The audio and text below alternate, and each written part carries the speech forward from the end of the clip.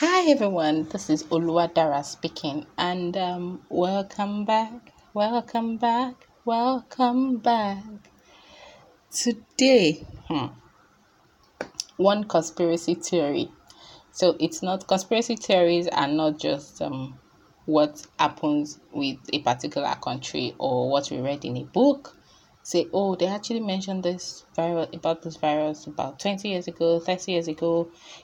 In fact, it's explicit description, the method of transmission, the location it was going to be found, and many things like that. But so there's this thing where a lot of people feel or believe, or some people believe that this is actually a disease from God. That is God Almighty, the one that created the universe, to say, you know what, you guys have been far from me, or you guys have been doing things that are not particularly pleasing to me, and then for that reason, I'm going to just punish the world. Because come to think of it, as people say, or from what people say, I've not been following the news. I don't know if any statistics like that.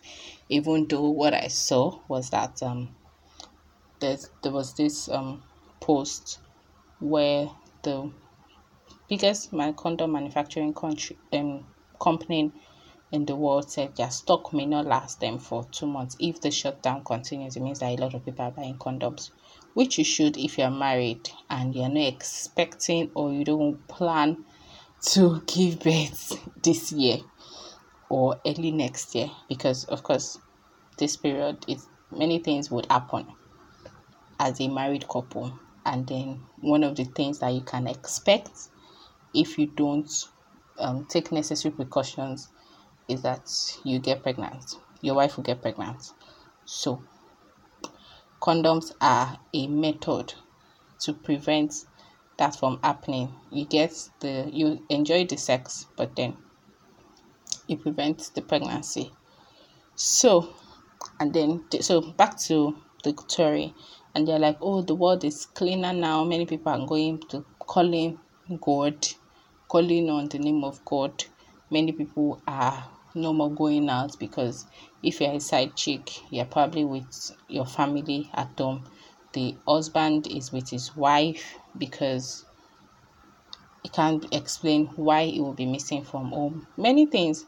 And then it seems as though, oh, the world is finally coming to a sense of purity, which I don't think, because from my understanding, it's not something that you can just come into and say, you know what, I'm living my sinful ways. Sinful ways. I'm living my bad behaviors, or what we consider to be morally not right, and say, you know what, I'm just coming back to God and say, God, oh God, where have you been all my life? I'm sorry, I did this, I did that. Now I'm back to you because of coronavirus. So what happens after coronavirus? You're like, oh God, what's up? Thanks for protecting me. I'll catch you later. That's probably what you would do. So it's not so this is just also to tell you. I'm going to read from the book of James chapter 1, and then from verse 16. It says, do not be deceived, my beloved brethren. Every good and every perfect gift is from above and comes down from the Father of lights, with whom there is no variation or shadow of turning. So this is an express declaration. There are actually many other parts of the Bible that makes us know that the good things, the perfect things are from God, and then God does not is not the one that gives death. Excuse me, is not the one that gives sicknesses, is not the one that gives things like that. Because come to think of it, if you say, oh, God gives good gifts, He gives every perfect gift, and then on one hand, and then on another hand, you're saying, you know what, God actually gave the sickness. So are you trying to say that, oh, sickness is a good thing?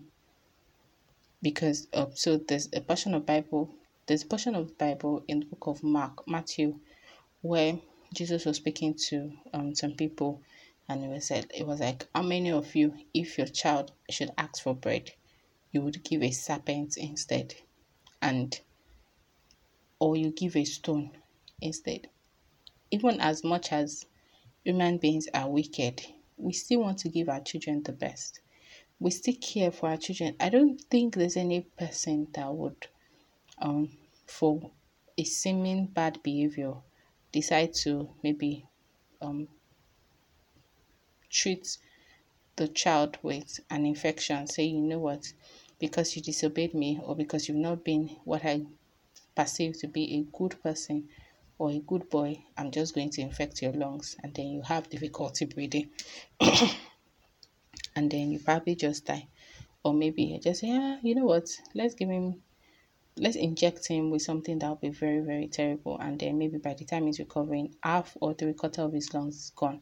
So it's probably good to be dead. I don't think any one of us will do that. So why do we think that our Father would do that? The Bible already tells us expressly that every good and every perfect gift is from above. It comes down from the Father of lights. He said, don't be deceived. There are many stories that would seem right because it looks nice. Oh, there's no more sin. Well, let me not say there's no more sin in the word, but the word seems purer, cleaner, which I'm not sure about that. But yeah, so let's just leave it that way. So this is to let you know that God is not the one that orchestrated this. It's definitely not in support of this. And then what he wants to do is to find a way, is to provide a way out. So scientists are working. God is not against science, by the way. So scientists are working. I'm praying because I'm not a scientist. I'm praying that God gives the scientists the wisdom to be able to manufacture or discover medications, treatment methods that would cure this disease. Because the truth of the matter is, I know that God does not want this. God doesn't want a situation where everybody is panicking. God doesn't want a situation where people are afraid.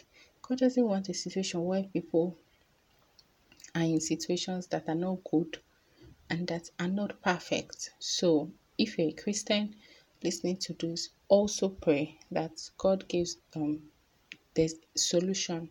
Solution comes to eradicate the virus completely. That's the coronavirus, and you could even actually extend it to other um disease areas and say, you know what, we don't want this disease on the earth anymore, or we want it to be very treatable so that when people come down with this infection, they're able to take medications and then they're fine to living their normal lives.